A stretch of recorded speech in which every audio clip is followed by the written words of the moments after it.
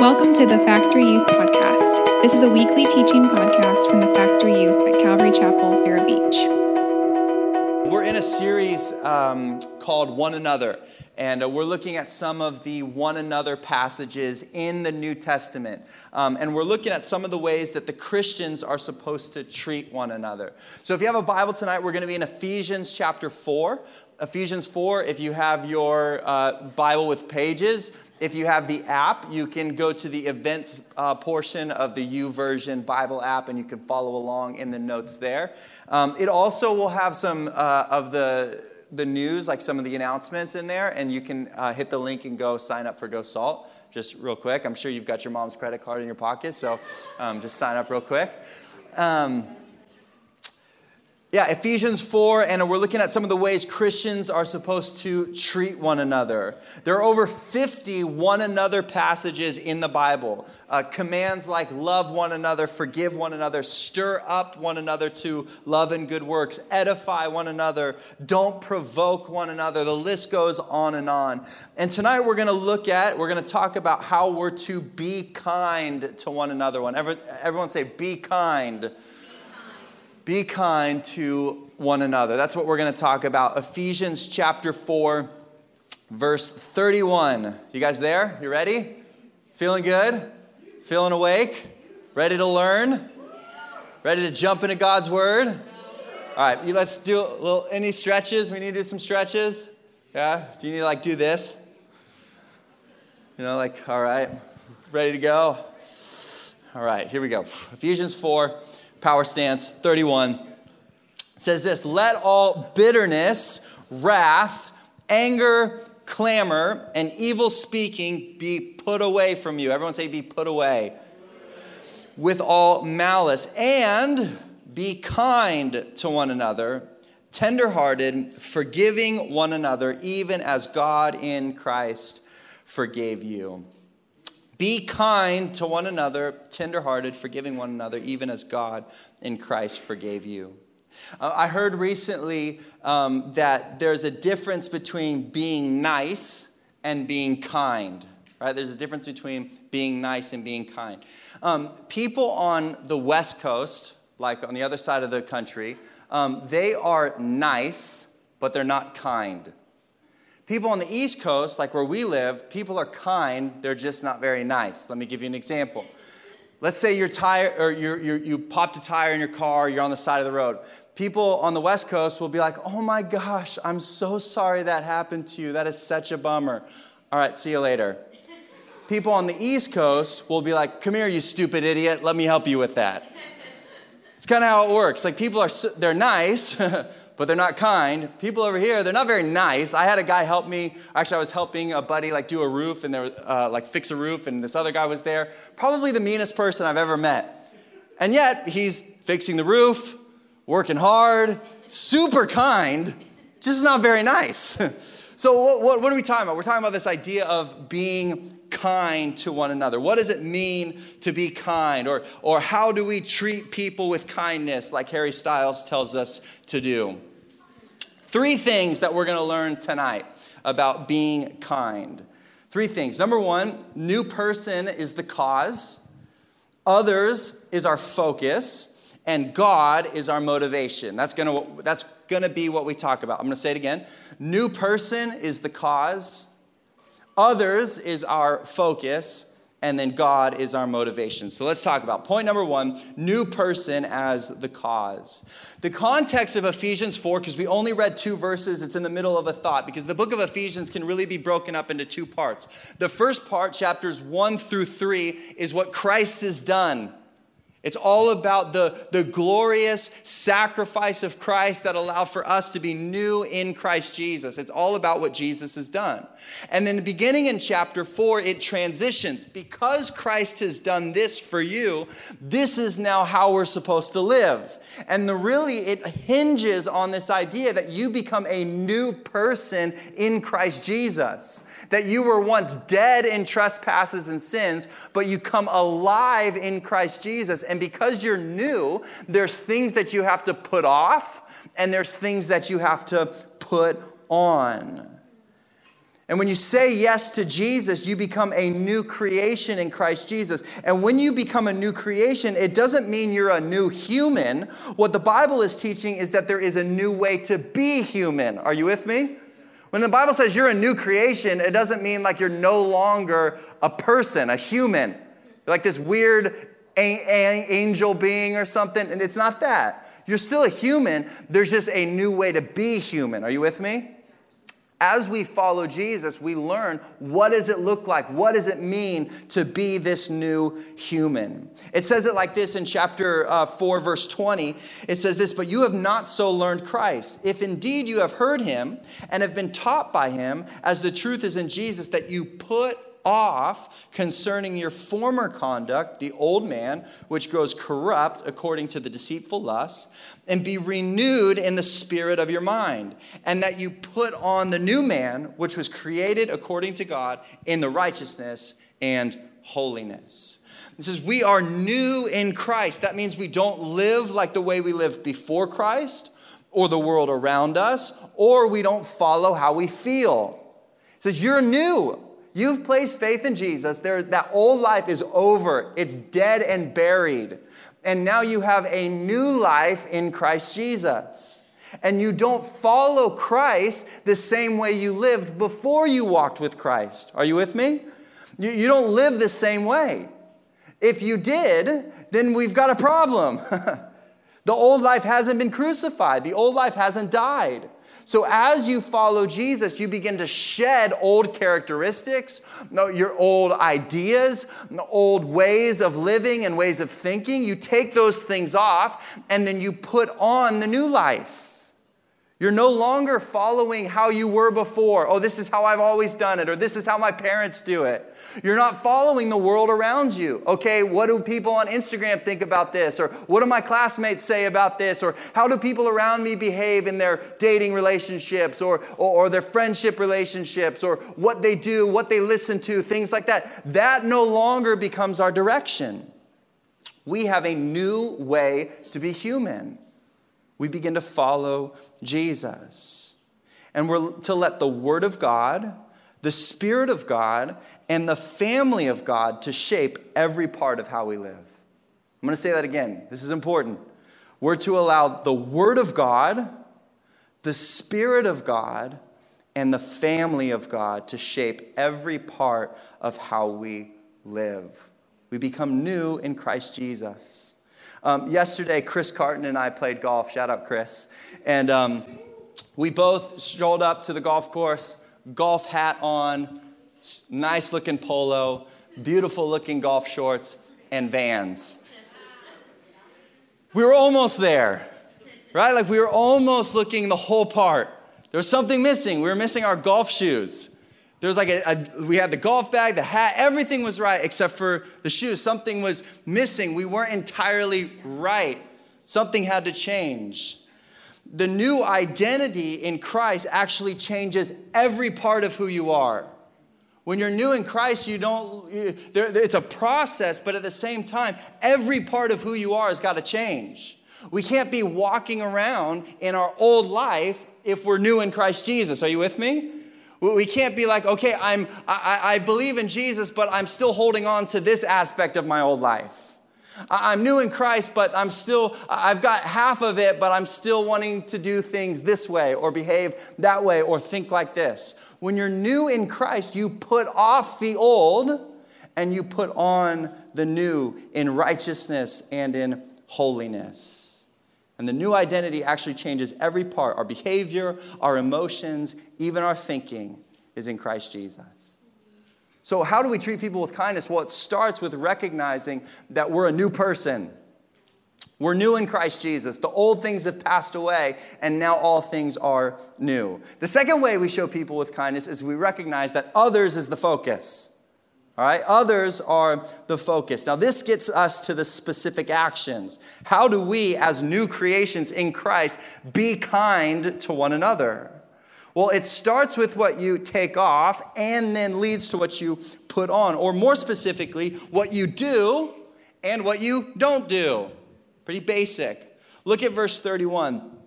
It says this, let all bitterness, wrath, anger, clamor, and evil speaking be put away from you with all malice. Really, the instruction here is two-part. Number one, it's to control your emotions. How do you be kind to one another? Well, part one, you control your emotions.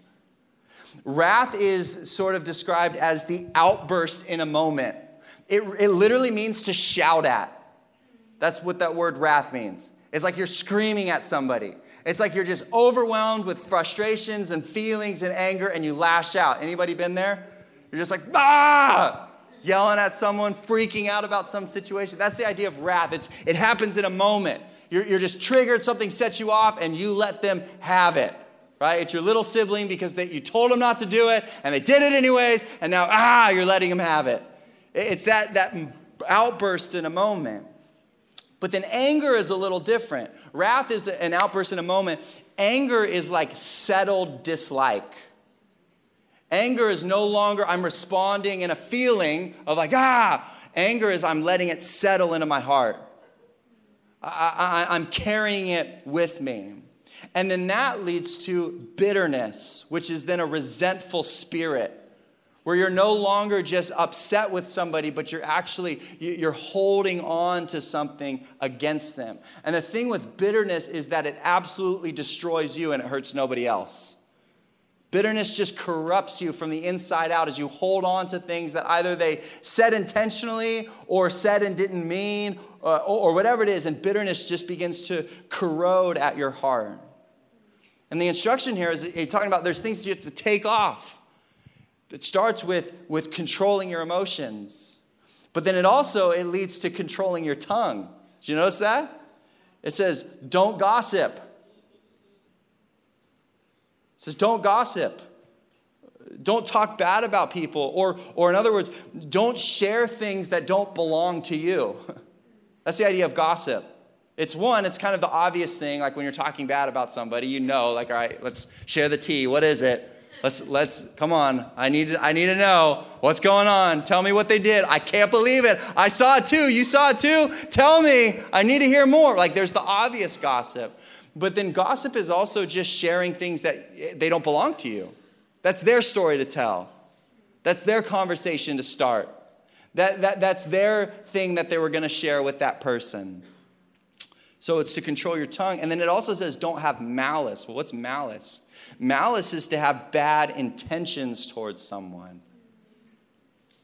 It's to think bad thoughts towards them or want to see them harmed or fail or experience difficulty. Malice is holding things in your heart and desiring to see it happen to somebody else. And to put it pretty obviously, this is not being kind to people, right? If you're angry, if you've got wrath, if you've got bitterness, if you're gossiping, if you're treating people with malice or wanting bad things to happen to other people, it's not kindness. We don't have to define what kindness is to know like that isn't it. But then from there, we must learn to put on things that bless others.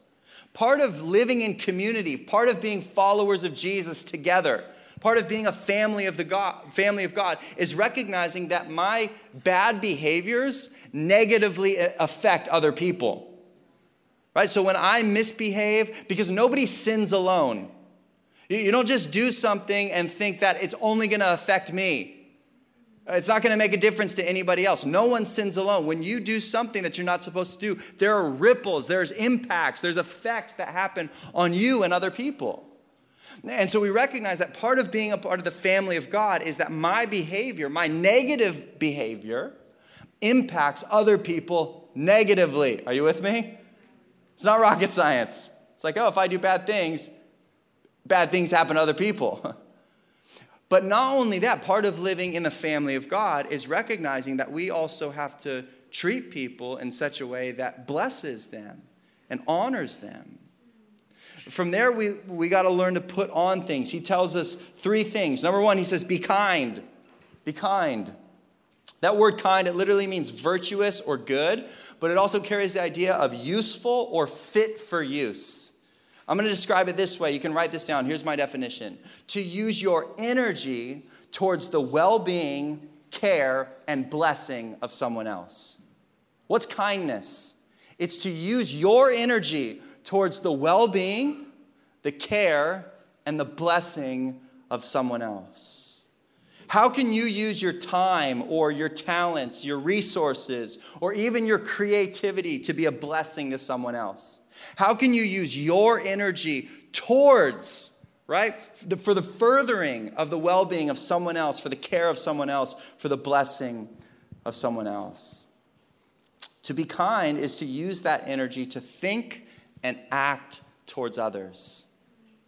I think we're constantly thinking of creative ways to use our energy for the well-being, the care, and blessing of us, right? We spend most of our time doing that.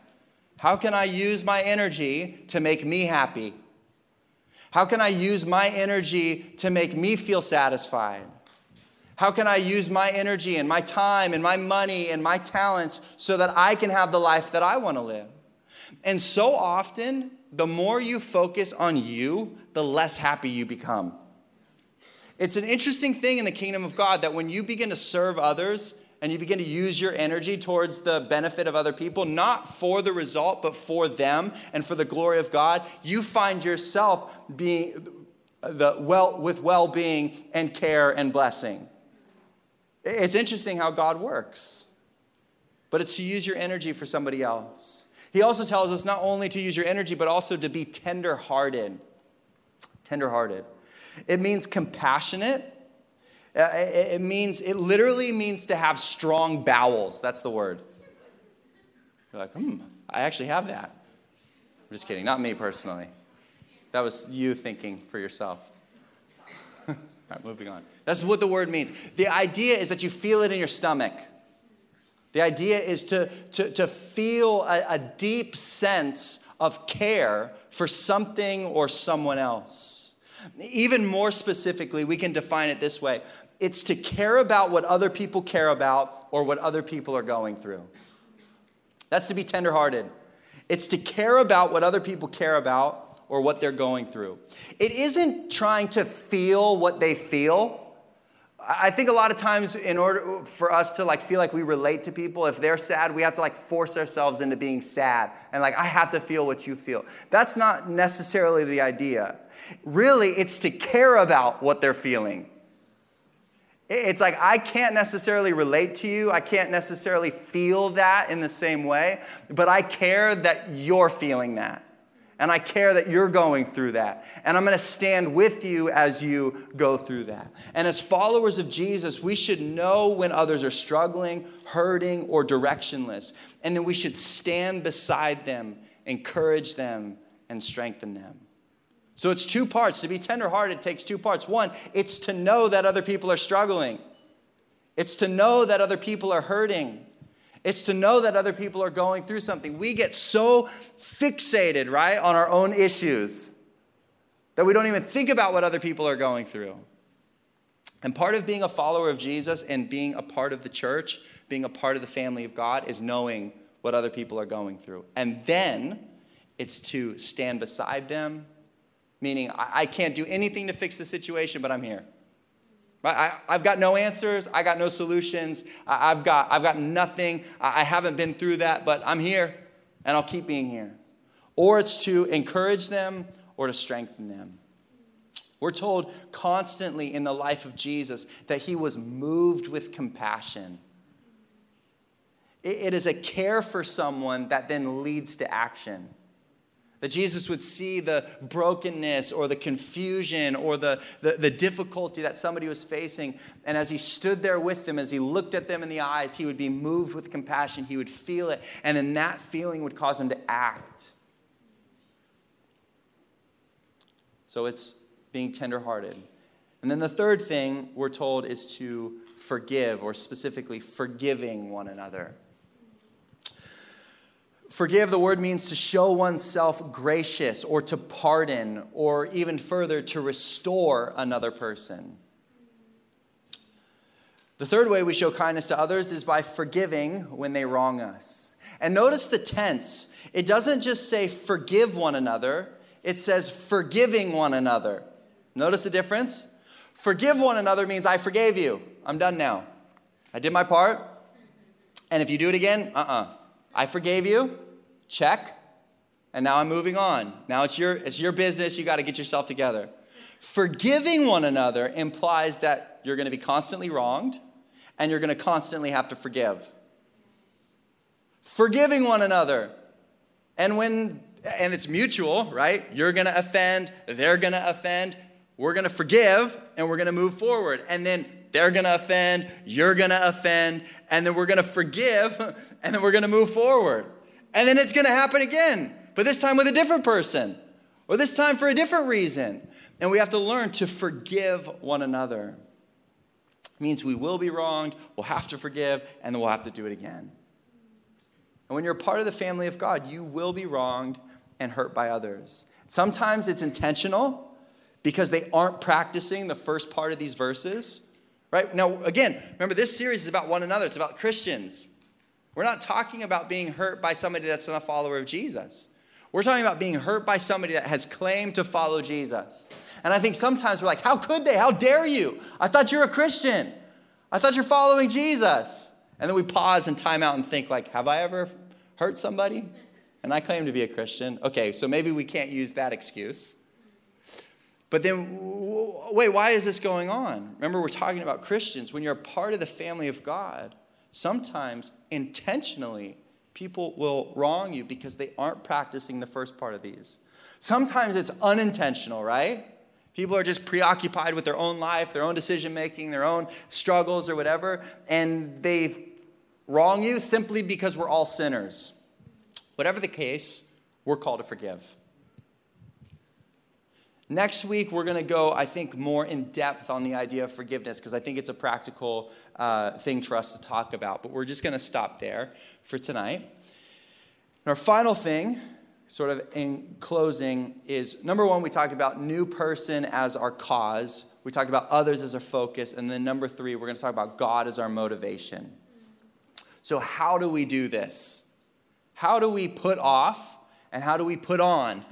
How do we take off bitterness and wrath and anger and malice and gossip and all of those things? And how do we put on kindness and being tenderhearted and being forgiving? Well, really simply, we look to Jesus as our example. That's what it says in verse 31. It says, be kind to one another, tenderhearted, forgiving one another. Ready? Even as God in Christ forgave you. Jesus has shown immeasurable amount of kindness towards us, using his energy, resources, and emotions towards our well-being and care and blessing. And because of Jesus, we have access to forgiveness of sins. We are forgiven, and we can walk in the life that God designed for us to live. Because of what Jesus has done, we have access to these ideas in general. Because of Christ. And so if you're ever struggling to be kind or to care or to forgive, look at how Christ has treated you. What's our motivation? Well, recognize he adopted you. He adores you. He wants what's best for you. He leads and guides your life. He protects you and he provides for you. Christ cares about every aspect of your life. He's forgiven you for all of the times you've wronged. And because of that, if God can forgive us, how much more then should we be able to forgive those that Christ has already forgiven? Sometimes we put ourselves in God's judgment seat, unwilling to forgive somebody that God has already forgiven. How dare us think that we're higher than God or better than God to say God's forgiven your past, present, and future sins, but I'm unwilling to let go of the bad thing that you said about me. Grow up. If God can forgive us, how much more should we be able to forgive one another and use our energy, our resources to be a blessing and a benefit? And listen to me. Oftentimes, God gives us so much with nothing from us in return. Does that stop God from showing compassion and grace and mercy towards us? Oh, it's not reciprocated. I saw you not lift your hands in worship. Unbelievable. I can't believe I forgave you. And yet so often we show kindness to someone or we care about somebody, we use our energy towards them, and it's not reciprocated. And what do? We're like, never again. Done being nice. It's over. I tried, all right? I sent him that text. I did my best. That's it. I'm done. Right? Are we glad that God doesn't treat us like that? Are we thankful that God doesn't cross his arms at us? God's merciful. And then when we look at God's grace towards us, we then can extend grace towards other people. When we can become more aware of Christ's love for us, it will then motivate us to love one another. Worship team, you can come up here. I'm going to close with a story from Jesus. This is Matthew chapter 18. And Jesus is talking about the idea of forgiveness. He's talking about using our energy towards the benefit, the well-being, and the care of somebody else. It says this, then Peter came to Jesus and said, Lord, how often shall my brother sin against me and I forgive him? Up to 7 times? Jesus said to him, I do not say to you up to 7 times, but up to 70 times 7. Okay, so the context is Peter wants to understand how much should we forgive someone? How much should I go out of my way to forgive someone that's wronged me? Like 7 times? Now think about that for a moment. Let's say one of your friends does something mean to you or gossips about you or treats you bad or whatever. You're like, that hurts so bad. They do it once. And then they do it a second, and you're like, it's all good. I love you. I forgive you. Then they do it again. You're like, okay, I love you. I forgive you. They do it again. You're like, really, man? Okay, I forgive you. 4, 5, 6, like 7 is a lot of times, isn't it? So I think Peter's not trying to get out of it. He's not looking for a loophole like 7 times, right? We'll be good. He's thinking like, okay, that seems like a lot of times. And Jesus basically, when he says 70 times 7, he doesn't mean like literal whatever that math equation, what is it? 490, right? He's not saying that.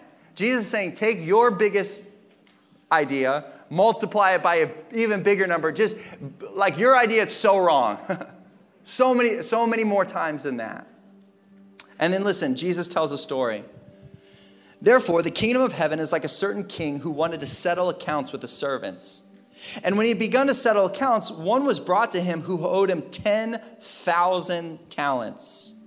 But as he was not able to pay, his master commanded that he be sold with his wife and children and all that he had, that payment be made. So the servant therefore fell down before him, saying, Master, have patience with me, and I will pay you all. Then the master of the servant, here's that phrase, was moved with compassion, released him, and forgave him the debt. Okay, so this master, this boss, his employee owes him a ton of money. He's like, all right, it's time to pay up. And he's like, I can't pay up. And he's like, all right, that's it. You're out of here. You're done.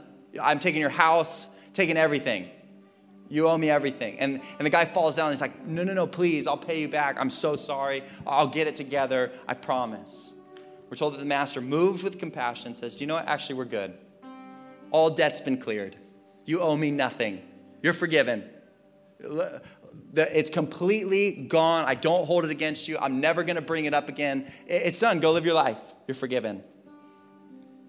So, verse 28, but that servant went out and found one of his fellow servants who owed him 100 denarii. And he laid his hands on him and took him by the throat, saying, pay me what you owe me. So his fellow servant fell down at his feet and begged him, saying, have patience with me, and I will pay you all. And he would not, but he went and threw him into prison till he should pay the debt. So when his fellow servants saw what he had done, they were grieved and came and told their master all that had been done. Then his master, after he had called him, said to him, you wicked servant, I forgave you all that debt because you begged me. Should you not also have had compassion on your fellow servant just as I had pity on you? And his master was angry and delivered him to the torturers until he should pay all that was due to him. So my heavenly Father also will do to each of you from his heart, if he does not forgive his brother his trespasses. This story is kind of like, it's agitating, isn't it? You're like, what is this dude's problem? Like you owed so much money, and like the comparison, like the 10,000 talents versus like the 100 denarii is supposed to be like an absurd difference. It's like $5 versus like tens of thousands of dollars. Like it's a huge distinction is the point that Jesus is making. And the king forgives him. You're good. You owe me nothing. It's all good. Just go live your life. And then we watch him exit, grab him by the throat, say, hey, you owe me $5, give it to me, or else I'm going to throw you in prison. He doesn't. He throws him in prison. And it's absurd because the master forgives the servant, but the servant or the employee won't forgive his fellow employee. And I think it should cause frustration in all of us. Why would somebody behave like that? But the point for us is to recognize that Jesus has forgiven us of everything. And yet so often we take it upon ourselves to judge, to not be kind, to not forgive one another. So what's the call for us? What's to be kind? So use our energy towards the well-being and the benefit and the blessing of others. And again, remember, we're talking about the church. We're talking about the followers of Jesus. How we show kindness to people that aren't followers of Jesus looks different than how we show kindness to people that are followers of Jesus. But we're talking about the church. This is like a big family meeting. You ever had a family meeting? Hannah says that to me all the time. Hey, family meeting. Basically, it means like we're going to crack down on the budget a little bit. Can't go out to eat for lunch as often as you would like. Family meeting. All right, good? All right, got it. This is a family meeting. We're saying we're going to be kind to one another. We're going to care for one another.